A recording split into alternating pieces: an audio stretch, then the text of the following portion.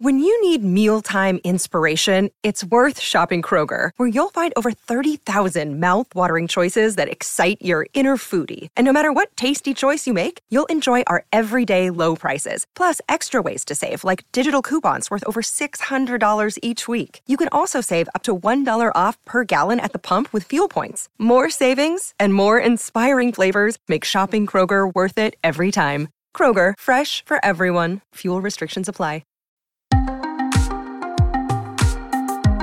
This episode of Seeing and Believing is sponsored in part by NavPress, publisher of Eugene Peterson's Symphony of Salvation. A lot of you listeners are probably familiar with the message, which was initially created by Peterson. As Peterson was working on the message, he also meticulously crafted introductions for each book of the Bible, and Symphony of Salvation collects those readings into a full-color 60-day devotional journey. These introductions are not cold or utilitarian, they're meant to be soaked in. Peterson acts as an insightful guide, pointing out all the important physical details, personalities, and controversies of an ancient world that God loved. The book invites you to lean back and reflect on these insights and the compelling portrait of God speaking directly to your everyday life. You can read it as a devotional, one introduction at a time, or have it on hand when you start reading a new book of the Bible to quickly find your footing in that book's context. Visit navpress.com to get your copy of Symphony of Salvation.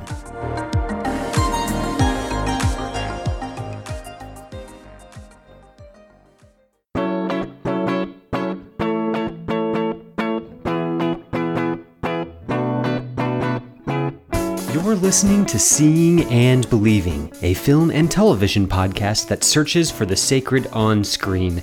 I'm your host, Kevin McLenithan, and we've got a big episode for you today. Denis Villeneuve's adaptation of the sci-fi epic Dune has finally landed in theaters after a year-long delay. It seems only appropriate then that Seeing and Believing goes big for such a big movie, so I've got two guests on board this time to help me dig into it. Michael Cockerell and Dave Canfield of the podcast Mind Frames are going to be joining me in a little bit to talk about the biggest sci-fi movie event of the year. The spice must flow on this week's episode, number 310, of Seeing and Believing. Dad, what if I'm not the future of House Atreides? A great man doesn't seek to lead. He's called to it. But if your answer is no, you'll still be the only thing I ever needed you to be. My son. If anything happens, will you protect Paul? With my life.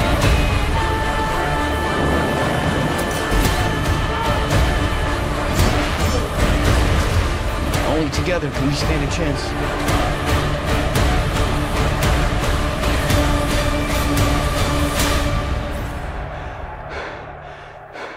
It's time.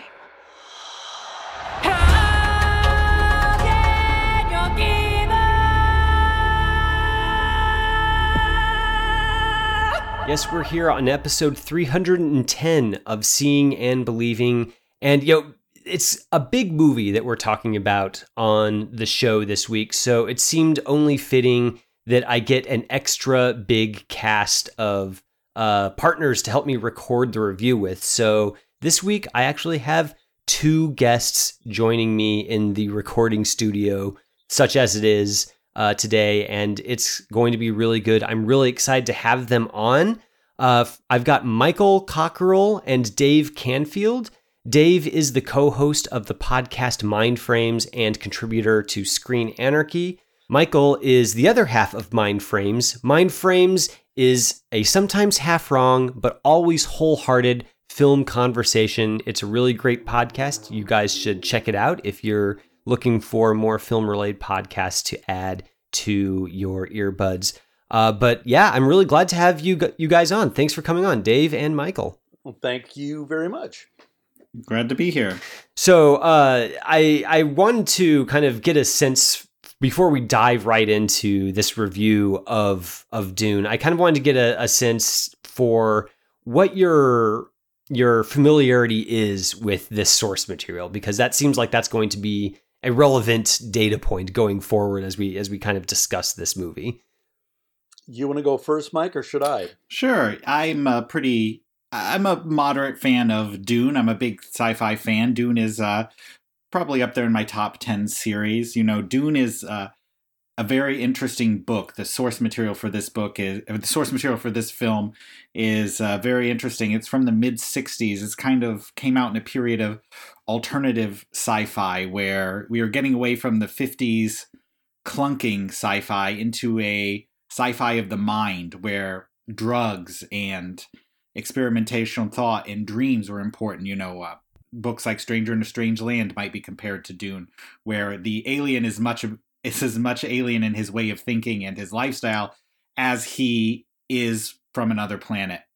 And in both Dune and Stranger in a Strange Land, the quote-unquote aliens are actually humans who are behaving very differently from our humans, and the authors, Frank Herbert, uses that to criticize our society. Dune came out in 1965. It's very much a product of the 1960s. It won the Hugo Award for Best Science Fiction in 1966.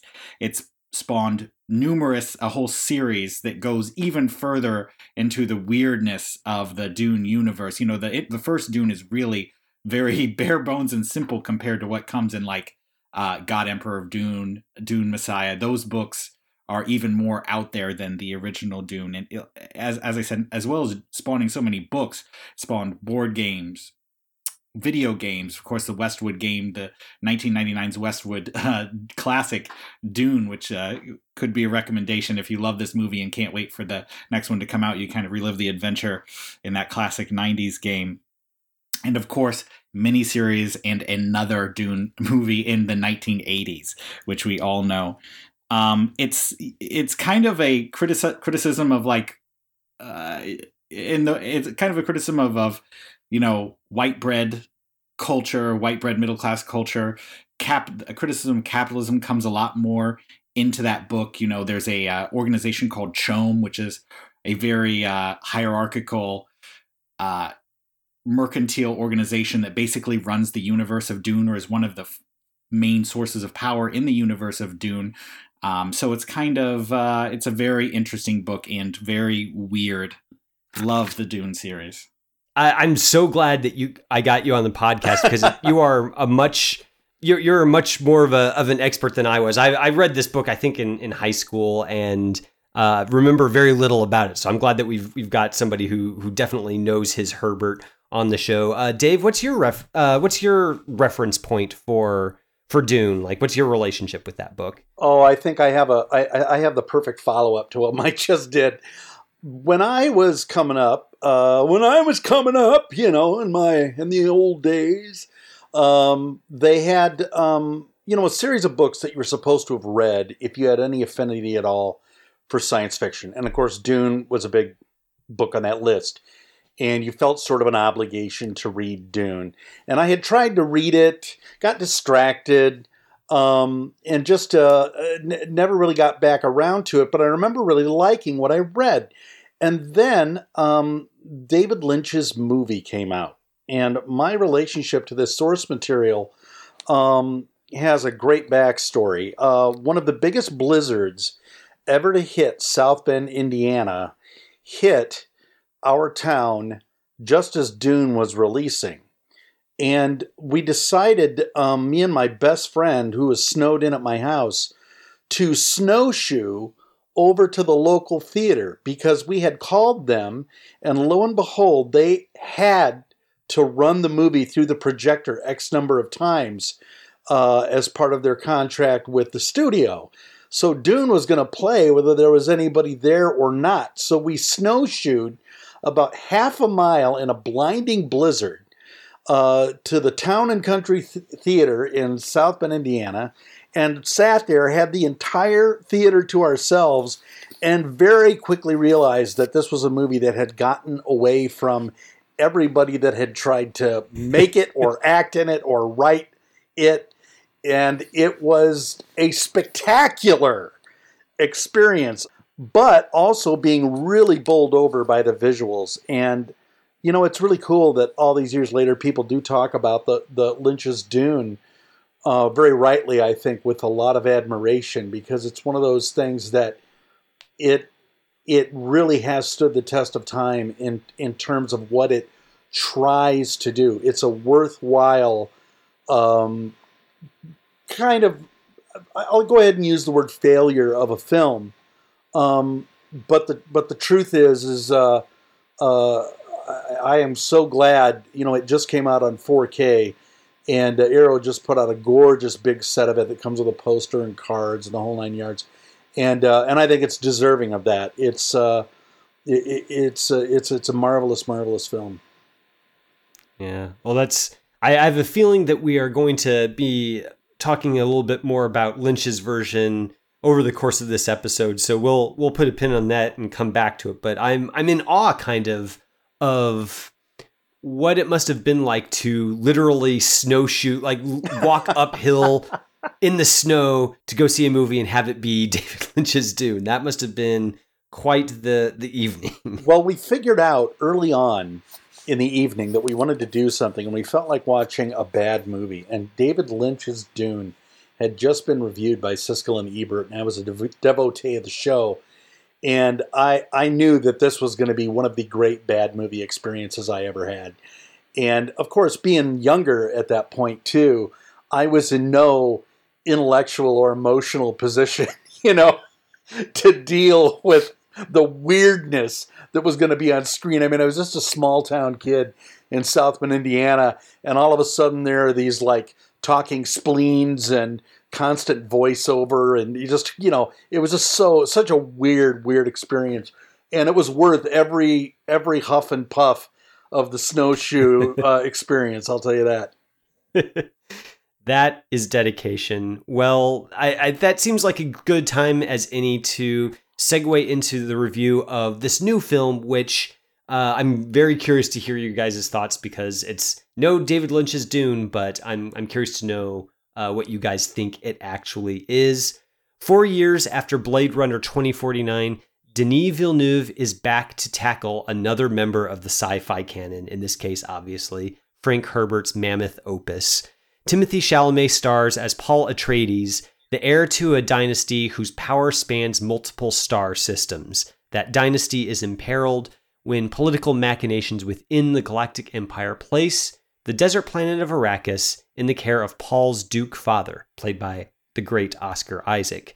Arrakis is a harsh environment full of dangers, from its climate to the political backstabbing surrounding it, and it could ruin the Atreides clan or elevate them to the most powerful place in the galaxy, thanks to the precious resource spice contained within its sand dunes.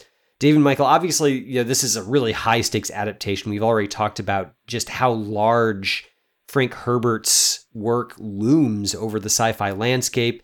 It has the influence of, a Lord of the Rings within the sci-fi genre. So Villeneuve definitely has taken on a lot with this adaptation. I've in that synopsis that I just went through, I didn't even try to delve into the complexity of the setting's political factions, the religions, the colonial undertones.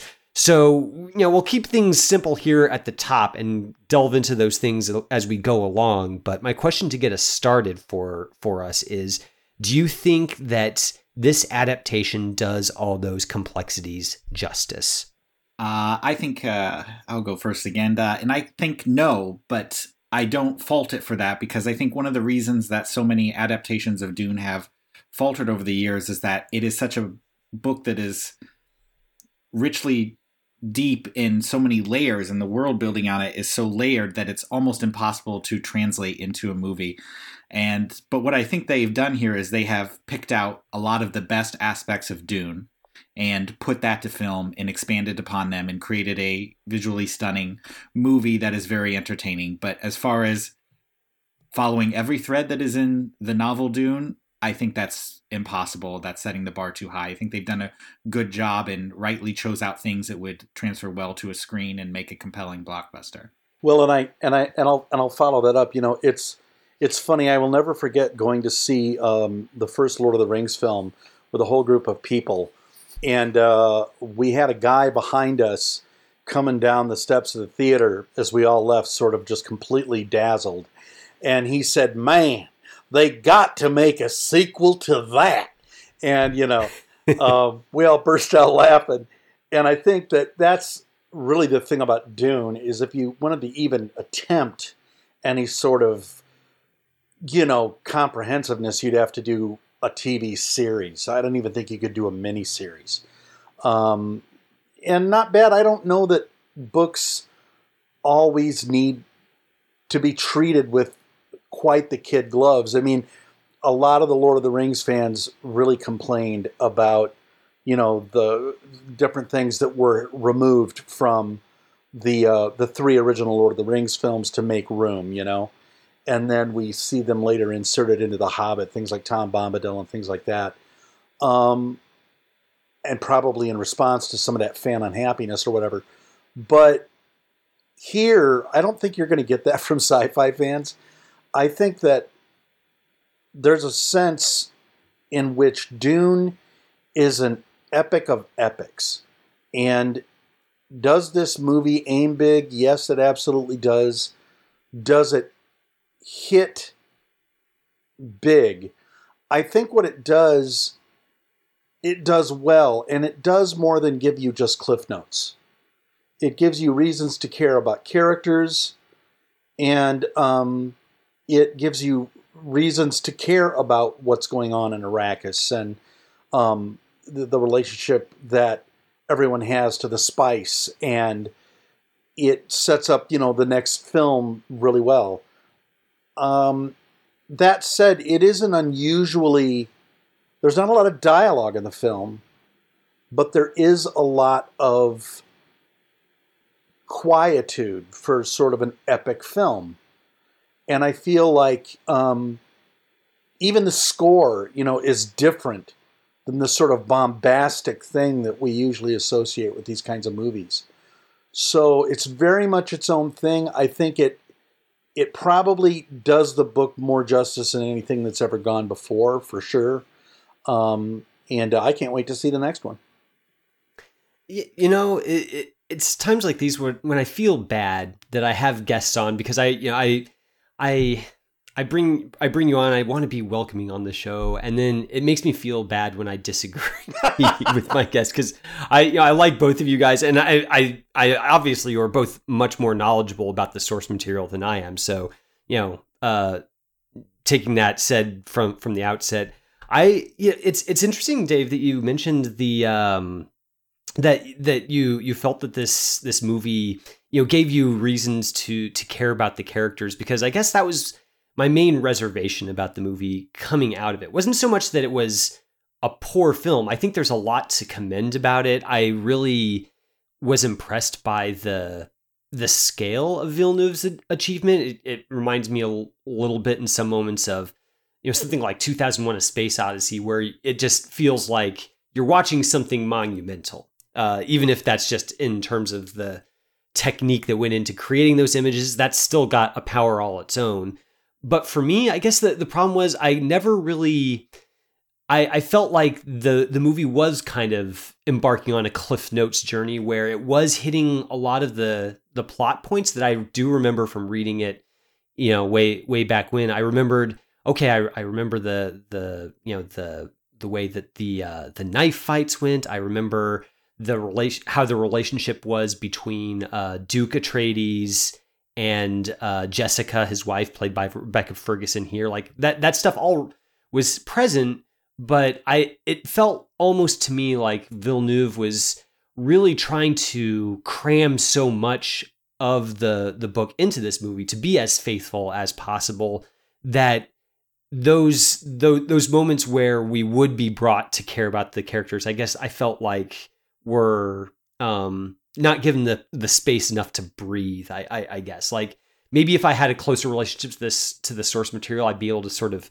fill in the blanks mentally. But as somebody who's kind of not coming into it cold, but the next thing to coming into it cold, it just did feel like there are moments that I felt like I needed more from those character scenes to really feel much of anything about these people who are surrounded by these huge, impressive sets. I think you've 100% nailed a problem with this movie and an overall problem with adaptations of a book to a film, or how that can be a problem. What I mean by that is this movie is visually stunning, and it has got the spectacle of Dune 100% correct. It looks like I imagine Dune looking in my mind. When the Atreides ships emerge from the sea on their homeworld of Caladan, that is exactly what I thought that would look like in my mind. Or at least I've convinced myself that's what I thought it would look like. That it's that good. However, in the book Dune, or in any book, you can see inside the thoughts of a character like Paul. Inside the book Dune, we can see Paul see the same spectacle we're seeing with our eyes in the film Dune, but we have his thoughts. And Paul is a character who has an inclination towards righteousness, Paul Atreides. And so, for instance, we have a scene in the movie where Paul is subject to, tests by the Bene Gesserit before they leave for Arrakis. And in the book, we see those tests, but inside Paul's mind through the book, we hear his suspicion of their political mechanizations, and there's a little bit of that said and shown in the movie, but it's nothing compared to what you can actually do with the book. And I think a lot of Paul's goodness is missing. And, we're shown how the natives of Arrakis are treated as, servants, but in the book, we get Paul's sympathizing with them, whereas we're just witnessing Paul sympathizing with them, which is another layer removed from that. And I think that makes it harder to love Paul, who is the center character of this story. I think that's something that is hard to get, and that's part of the reason why I say it's hard to translate into a film. Now, you could do that with a bunch of voiceover, but we won't get into that yet. Well, you know what? Well, I mean, let me just answer Mike, because I think, Mike, you're right, and Kevin, I get what you're saying. And mostly I agree with you guys, but I do think that Paul does emerge in this film as very awkward, very adolescent, and sort of beginning to bloom. And I think it matters to him when he has to kill someone. I think he does make reference to the fact that the Fremen are slaves a few times in the film, and obviously is disgusted by that. And I think that the movie does do one thing really, really well. Paul is the center of the film, and they stay mostly with his arc. He's obviously the lead in the film, but they don't give you a reason to doubt any of the other characters. Maybe they're presenting them simply, but for instance, his father, I don't think comes across as just a piece of cardboard. I don't think Baron Harkonnen, in fact, I think Baron Harkonnen is great in the film, but I don't think Baron Harkonnen just comes across like a cartoon. It's like almost like a quiet ensemble. It's almost a little Shakespearean, but without the complexity of Shakespeare and without the dialogue. More of the sort of the sense that large things are impending. Yeah, I mean, it does. Shakespearean's kind of a good way to describe it, actually, just in terms of the way that, in Shakespeare, you have to keep track of, different characters and it's work just to kind of like keep up with the narrative. And I think that, and there's a gratification in that too. That's not a criticism. That's just kind of the way this movie feels. I guess, to give an example of what I'm talking about, so there's a scene kind of at the turn between the first act and the second act where we see Duke Atreides and Jessica together. They're alone in their bedroom together, and they're kind of just having a conversation. And there's a moment where Oscar Isaac says, in a very low voice, he says, "I should have married you." And it's kind of this tender moment, like his head is in her lap, she's stroking his hair, and he comes out with this, and that's honestly like that seems like the kernel of that's that's key to their relationship. But then that moment immediately segues into this assault on the Atreides home and this huge action sequence. And it felt to me, at least, like that moment kind of got lost. So it wasn't so much that the problem was that they were undeveloped. It just felt like the character notes that were there just didn't have the time to breathe and really let us feel something and get to spend time with these characters, just because it felt like Villeneuve was kind of in a rush to get to the next plot point because, time's a ticking and he's only got 3 hours. Well, and it's funny because, mostly Villeneuve's movies are pretty character driven. Yeah, that's why it surprised me as well, because, something like Arrival is just, it's so good with both the sci-fi elements and the character moments. We could have got a development of the characters better. There were a lot of chases. I wrote too many chases in my book and in my notes when I saw the movie. And I definitely think that I love the scene where Paul was talking about the palm trees with the, he's not Fremen, but he's a native Iraqian. And I think that was showing you the goodness in Paul, which I think is very crucial to understanding this story and understanding what's coming next. However, if we got a couple scenes like that and a couple scenes like the bedroom scene you mentioned, where we kind of got to know the characters better and develop them, but I feel like there were a lot of chases. If we had removed a couple of chases, pod racing style chases, if that storm where they flew through the storm could have been a little shorter, we could have got to know at least Paul a little bit better. I think the movie might have been more dramatically appealing. But then again, would we have lost some of the spectacle that's going to sell tickets? Would it have been boring? Because this is pretty much the best CGI I've ever seen. And to think of losing any of those beautiful battle scenes that just look incredible, I don't know. I could have sat for 5 hours and had both. See, I felt that way about Avatar. I think that sometimes you just feel confronted by a world, and you're watching somebody build that world, and you really almost feel like the world is the point of the film. And here, while I certainly don't feel that any of the characters or the plotting is an afterthought, there is that sense in which Villeneuve seems to see the heart of the source material as Dune itself, as the environments that these people are in. Like Harkonnen is in this incredibly, really almost Shakespearean sort of dungeon-like environment. And you see, everybody inhabiting almost more than you see them living. You see them doing the sorts of things you associate with those environments, whether it's torturing somebody or walking regally through, an area, or, I would say that's important to capture the tone of Dune.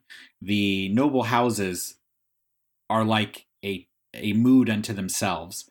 So I think that's very tonally important. I don't think that comes from the movie. I think that's inherited from the book. Yeah, and hard to bring on screen.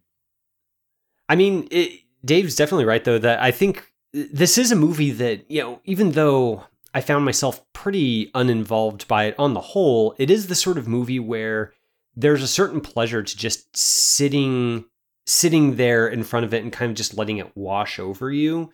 And like I can see myself maybe even having almost a better time with the film if I stopped trying to think about the story or really engage with the characters and more just kind of approach it almost the way, again, you might approach something like 2001, where it's much more of a sensory, almost like sub-rational experience, I guess, where it's more about the images, about the scale, about the grandeur, and just the way those things act upon you, emotionally and just on an almost animal level, I think is maybe the thing that is the best about this movie, is just the way that it's got this tactility. Like when Paul Atreides is walking through his home, there's this lamp that's kind of following him around, and it looks plausibly like a device that people would actually build. It's not like some sort of Star Wars gadget where it's making beeps and boops and,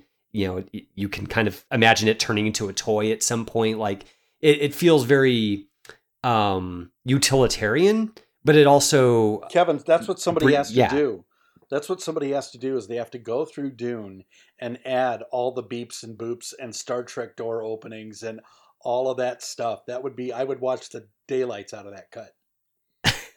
I'm sure that as we speak, there's some, post-production editing guy who's putting together a YouTube video that does just that.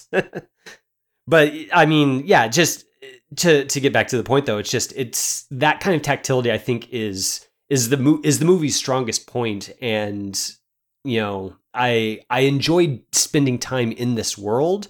I was disappointed maybe that there wasn't more to hold on to in terms of character in this world, but there's a lot to be said for just having a director and his collaborators, his production designers, his makeup artists, his set designers, all kind of working together to produce a vision on this scale.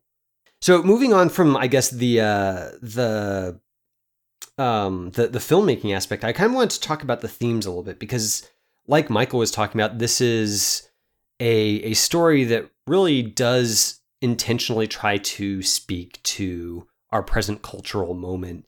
And there's specifically a lot of colonialist commentary in this. The Fremen are the native people of Arrakis, and they're kind of used to being exploited in various ways. It's first the villainous Harkonnens are there, just attacking them militarily and just exploiting their land, and then the Atreides come in with much more high-minded ideals. But from the Fremen's perspective, it's still, at the end of the day, it's still just another taskmaster, another overlord who is going to do what they want, maybe at the Fremen's expense. And I kind of wanted to get you guys' thoughts on the places where that critique goes and how effective you thought it was.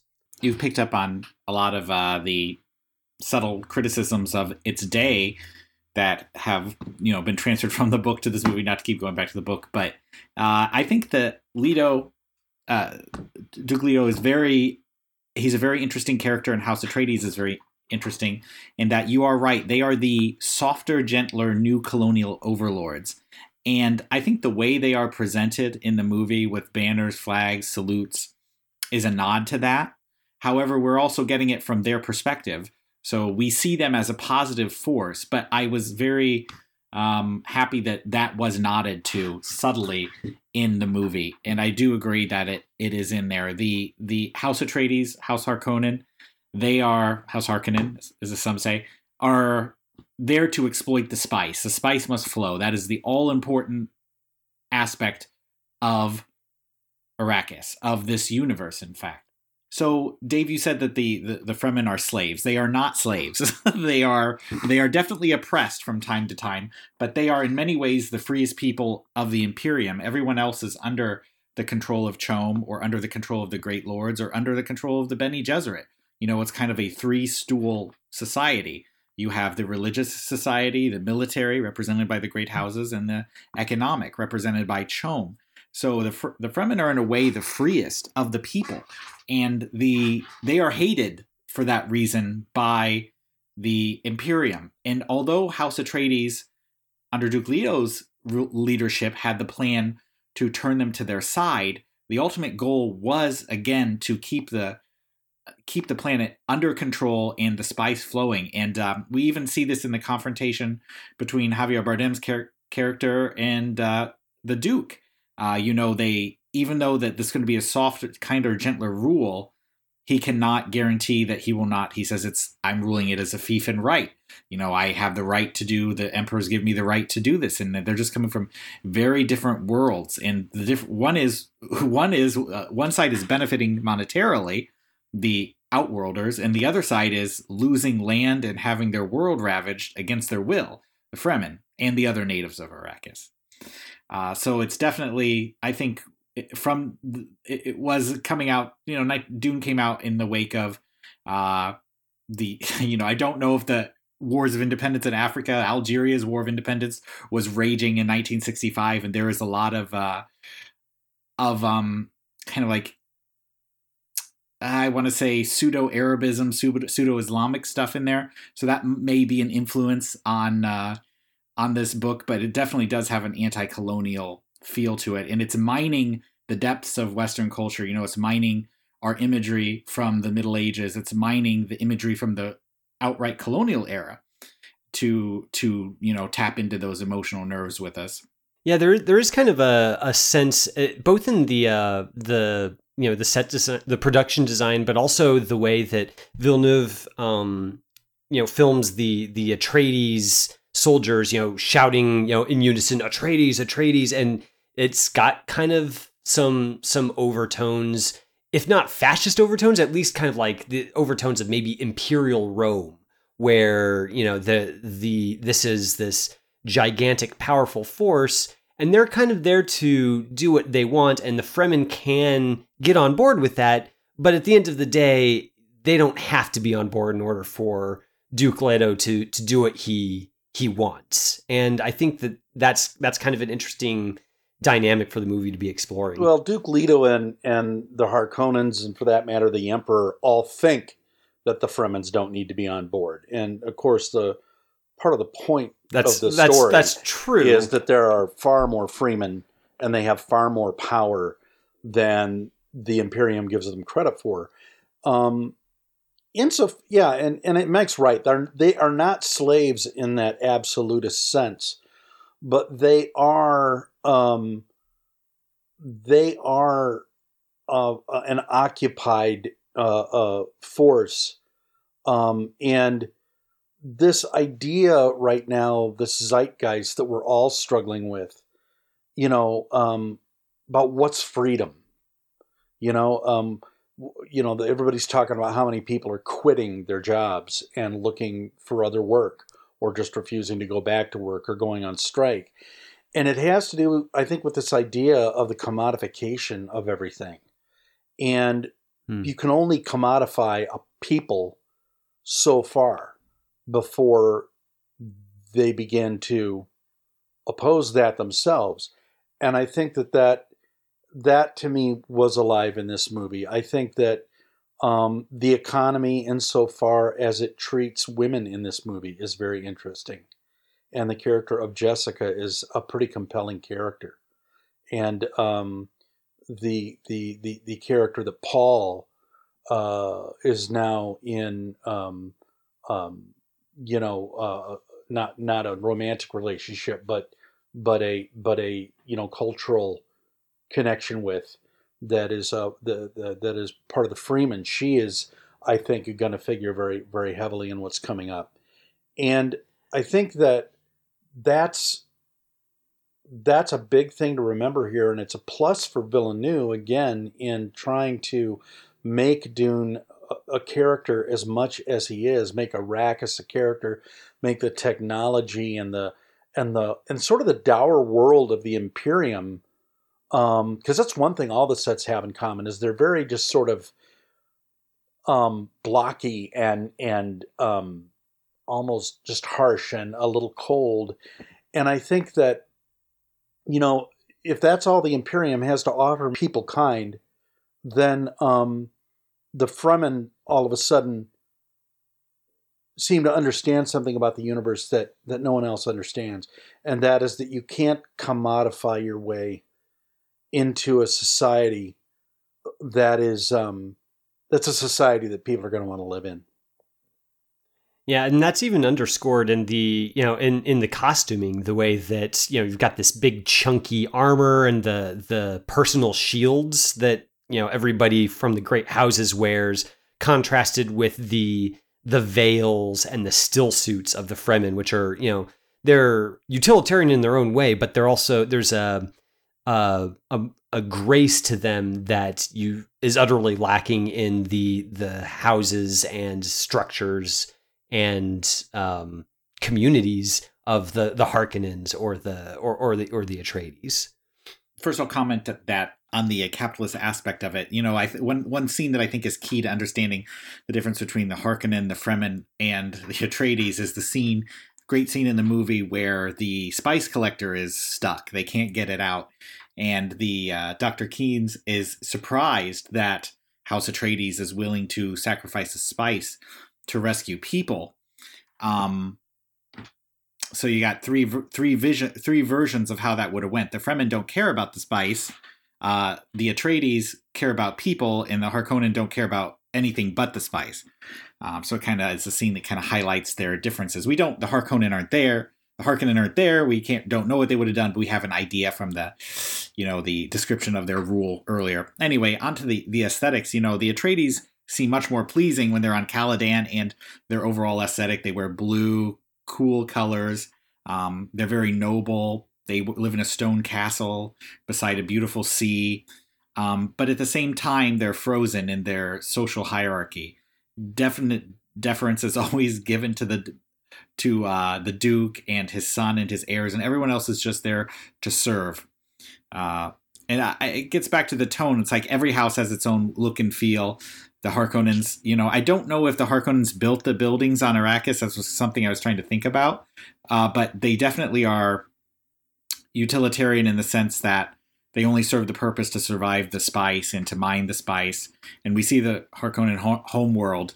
It's very dark, mechanical, very keeping with their look. Whereas the Fremen are portrayed as natural, a part of nature. And actually, we can talk about that's an aspect of colonialism as well. And also who was chosen to cast. It seems like they picked a lot of... to me, it seems like they picked a lot of brown people to play the Fremen, and then got the brownest white guy, Javier Bardem, to play their leader. So yeah, we could talk about that, but there are some colonial and Orientalist aspects to even the look and feel. It remains to be seen if the follow up to this movie is going to be able to sidestep, I guess, the one of the critiques that gets lobbed at Herbert's novel, which is that it's a story about a great white savior, integrating into a native culture and kind of being the one to bring peace to everybody. It's kind of the dances with wolves. Dave, you mentioned Avatar earlier. That's kind of an archetype in that as well, and it's kind of been appearing over and over in these sorts of stories. So it'll be interesting to see if Villeneuve kind of finds a way to complicate that somehow, or do something with it where it's not just reifying the same old trope that we've seen many times before. Well, now that you mention it, I mean, I think one of the things that strikes me is you have mainly white men, older guys, because they're being trusted with hundreds of millions of dollars, doing their thing, and they've had to learn how to survive in a system, right? They've had to learn how to get to the place where they are, where somebody's going to give them hundreds of millions of dollars to make a movie. And I think that the idea of seeing themselves and their characters to some degree also might come into play here, because who doesn't want to be the hero? Who doesn't want to be the person who starts out as just, in Avatar, we have this guy who's in a wheelchair. And, who doesn't want to imagine that person being able to walk, for instance, being able to jump and have adventures and do the things that the natives of Avatar do. But I think that the interesting thing about that is, in real life, we understand that isn't how life works. And so these heroes, and I think to some extent some of the Marvel heroes, they just feel a little like they're not bringing anything to the table anymore. It's harder and harder to invest in them for our culture. And I'll be real curious to see what the box office numbers are on this film, and real curious to hear the sorts of criticisms that might come up. Because I think you're right. I think it's going to be hard to sidestep that aspect of Herbert's narrative. But if you think of anybody is going to have a trick up his sleeve or something to say about that or insight into that, it would be Villeneuve. And so I'm hoping he's able to pull something out.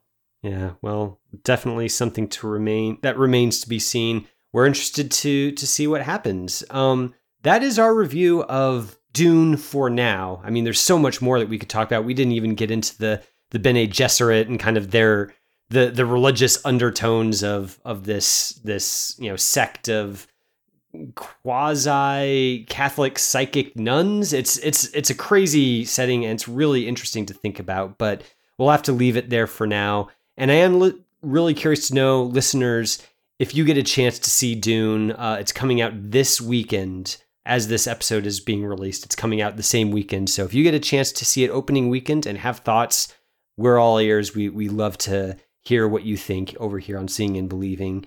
But for now, Dave and Michael, this is the part of the show towards the end where we have our recommendation segment, where each person shares something from the world of television or film that they want to share with our listeners, recommend that they check out for themselves. Michael, we'll start with you. What recommendation do you think that our listeners should check out? Well, you could absolutely walk into Denis Villeneuve's movie this weekend and enjoy it without ever having picked up the Dune novel. It's great. That cannot be said about David Lynch's Dune. I think David Lynch's Dune is my recommendation, by the way. David Lynch's Dune is a companion piece to the novel and is lacking in its cohesion and storytelling. However, I'm recommending it for the reason that it totally picks up and maybe even expands and goes farther upon the weirdness, the foreignness, the completely ununderstandable elements that are in the Dune universe. These things that are not in the Villeneuve film. The Villeneuve film is great. I enjoy it a lot. Go see it. But if you really want to understand how weird Dune feels, and you got a little bit of a primer from knowing the story already and can kind of gloss over some of those those issues with the incoherency, I recommend you watch that. It is I like the things that Lynch did with the Dune universe. I like the way the Trade Guild is portrayed. He got a little bit more into the criticism of corporatism, which is completely missing from the Villeneuve film. So for these reasons, I think that you should check out David Lynch's version as Dune as well, if I've convinced you. Well, I still need to check it out. I am interested in seeing it just because the descriptions of it make it sound like such a wild film in a lot of ways that even if it's not good, traditionally speaking, it seems like it'd just be a very interesting movie to watch. I really hope... I think what you should do is you should go on YouTube and search for David Lynch's Dune Trade Guild and watch the scene where the Trade Guild leader is the Spice Travelers Guild, the Space Guild's guy is wheeled in. And if you can handle that scene, if that scene appeals to you, you'll know whether you like the whole movie or not. Okay. I'll definitely check that out. I hope that I haven't sown any seeds of discontent in the Mind Frames universe by, Dave mentioning his MST3King of Lynch's Dune when it first came out versus that impassioned defense of it from Michael. So, I hope there's no bad I'll blood provide here. a link for your users that scene I mentioned. No, there was already blood, but we're hearkening in Atreides over here. Let you guess which one's which. I think the truth is that Mike can mind my spice anytime. I'm fine. I'm fine with Mike's love for Dune because I have a lot of it too. I did not discover it at the same time in my life that he did, and I think he has a much more mature understanding of it than my memory of it, having seen it the way I did, provokes in me. But it is a startlingly beautiful film. It is, however, not my recommendation. You want to hear my recommendation? Yeah, bring it. Okay, it is Halloween season, folks. We could talk about Dune all we want, but let's face it, what we really need to be doing is finding our happy, scary medium. And that's what I'm going to recommend to you today is The Medium. It's a 2021 film from Thailand. And it has a really impressive pedigree. The director, Banjong Pisantanakan, was the director of one of the great horror movies to come in that first Asian wave that brought us The Ring and A Tale of Two Sisters and The Grudge. And that was a movie called Shutter, Shutter. It was remade for America, not badly, but Shutter was one of those rare movies where every single scary money shot worked. And I don't know anybody that I've ever shown it to who wasn't royally creeped out by it. He manages to do that again here, and he does it with the help of Nan Hong Jin. And Nan Hong Jin is best known for a movie that came out in 2016 called The Wailing, which is just one of the very best horror movies of the last 10 years. It's a fantastic film. This is basically about a shaman from Thailand and the way that they inherit their job, basically, of being shaman from the gods or spirits that they serve. And in this case, a family has had some disagreement about who is going to inherit this position within the community and that they live in that services people's spiritual needs. And they wind up having to deal with the ramifications of that. This movie's about 2 hours and 10 minutes long. It starts out kind of like a documentary about this, region of Thailand, the Isan region of Thailand, and the history of shamanism there. And then all of a sudden it takes a left turn. And, we've seen a lot of horror movies in the last while that deal with the family, and they have been some of our very greatest horror films. And I'm thinking of films like Relic and Hereditary. This is a movie you put right on the shelf with those. Fantastic film, very scary as it progresses, and definitely a little bit off the beaten path of the movies that you probably would just think to stream or toss in your DVD player this Halloween season. You can find it on Shudder, The Medium. And what's that director's name again? You are an unkind soul. The director's name is... Yeah, and try to say it in a way that doesn't sound like you're mocking. Oh my gosh! Okay, Banjong Pisantanakan. Okay. That's good. I honestly wasn't trying to push you in anything. I just wanted to make sure that I got that right for myself, because those other movies that you suggested that are kind of in the same vein, I just wanted to make sure that I could maybe follow that rabbit hole down a little bit lower. And it's a great rabbit hole. Na Hong Jin is the other person that you want to follow his pedigree as well. Okay. Well, that's a really great recommendation, Dave. Thanks for bringing that. My recommendation is one that I think I might have actually recommended on the show before, but it just seemed too appropriate for this particular episode, so I might be recommending it again. Earlier when we were reviewing Dune, I was talking about how it does seem like the sort of movie that it just feels like it would work really well to just let it wash over you, not try to think too hard about the specifics of the plot or try to parse all the different rivalries, and just sort of let yourself experience it first and foremost. And my recommendation for this week is a film that is sci-fi and kind of works on a similar level, and that would be Darren Aronofsky's 2006 film, The Fountain. This is a movie that, judging by the reactions of my friends who have seen it, it tends to be a love or hate it kind of film. It's a movie about that kind of takes place in 3 parallel timelines. One kind of during the age of the Spanish conquistadors, one in the modern day, and one in the future. And in each timeline, there is a man played by Hugh Jackman who is on a quest of sorts to be reunited with a woman played by Rachel Weisz. And the way that Aronofsky weaves these three timelines together so that they comment on each other, so that they enrich each other emotionally, is just awe-inspiring. And it's also just got this, it's very strange. The futuristic timeline involves Hugh Jackman basically dressed like a monk floating through space in a giant soap bubble with a tree inside of it. That's, there's a lot going on in this film. It's very unconventional, but I love it. And I think it's one of those movies that if you stop trying to figure it out or sort of like shake it until the meaning falls out and just sort of let yourself experience it, and especially experience the emotions, it might be Aronofsky's most emotional film.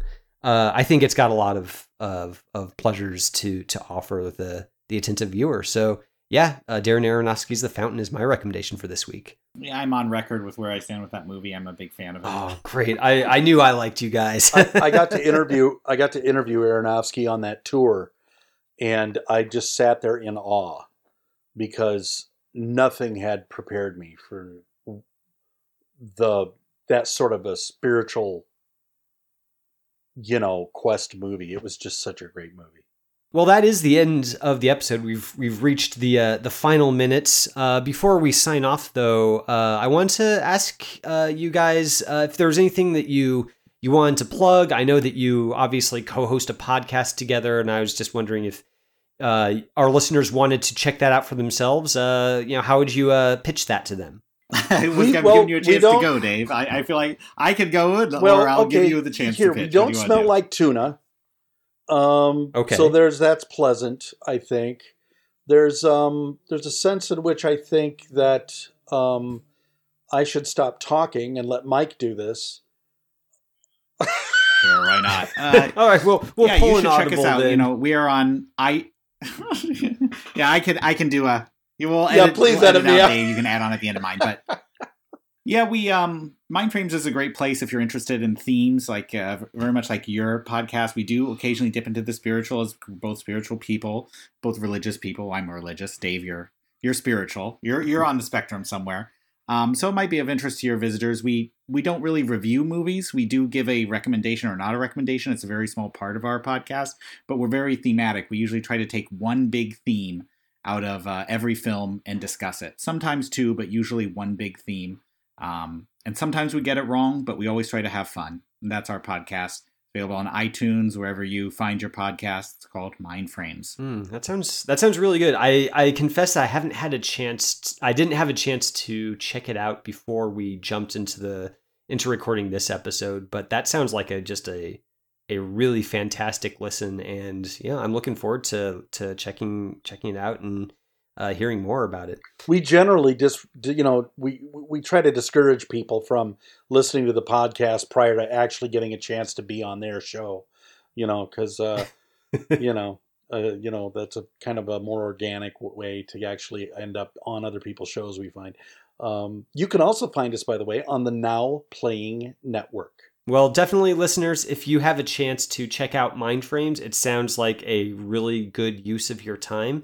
But that is the end of our episode. Thanks so much again, Michael and Dave, for coming on the show. Always a pleasure to hear some new perspectives. And it was really great to talk Dune with you guys. Seeing and Believing is brought to you by, of course, the Christ and Pop Culture Podcast Network. Our producer is Jonathan Clausen, who every week helps us to search for the sacred on screen. I'm your host, Kevin McClinathan, and I'll see you next week on Seeing and Believing. You have been listening to Seeing and Believing, an official production of the Christ and Pop Culture Podcast Network. Please rate and review the show in iTunes and check out our other shows at christandpopculture.com/network. Theme music by Alexander Osborne and Lindsay Miz, used under Creative Commons License 3.0.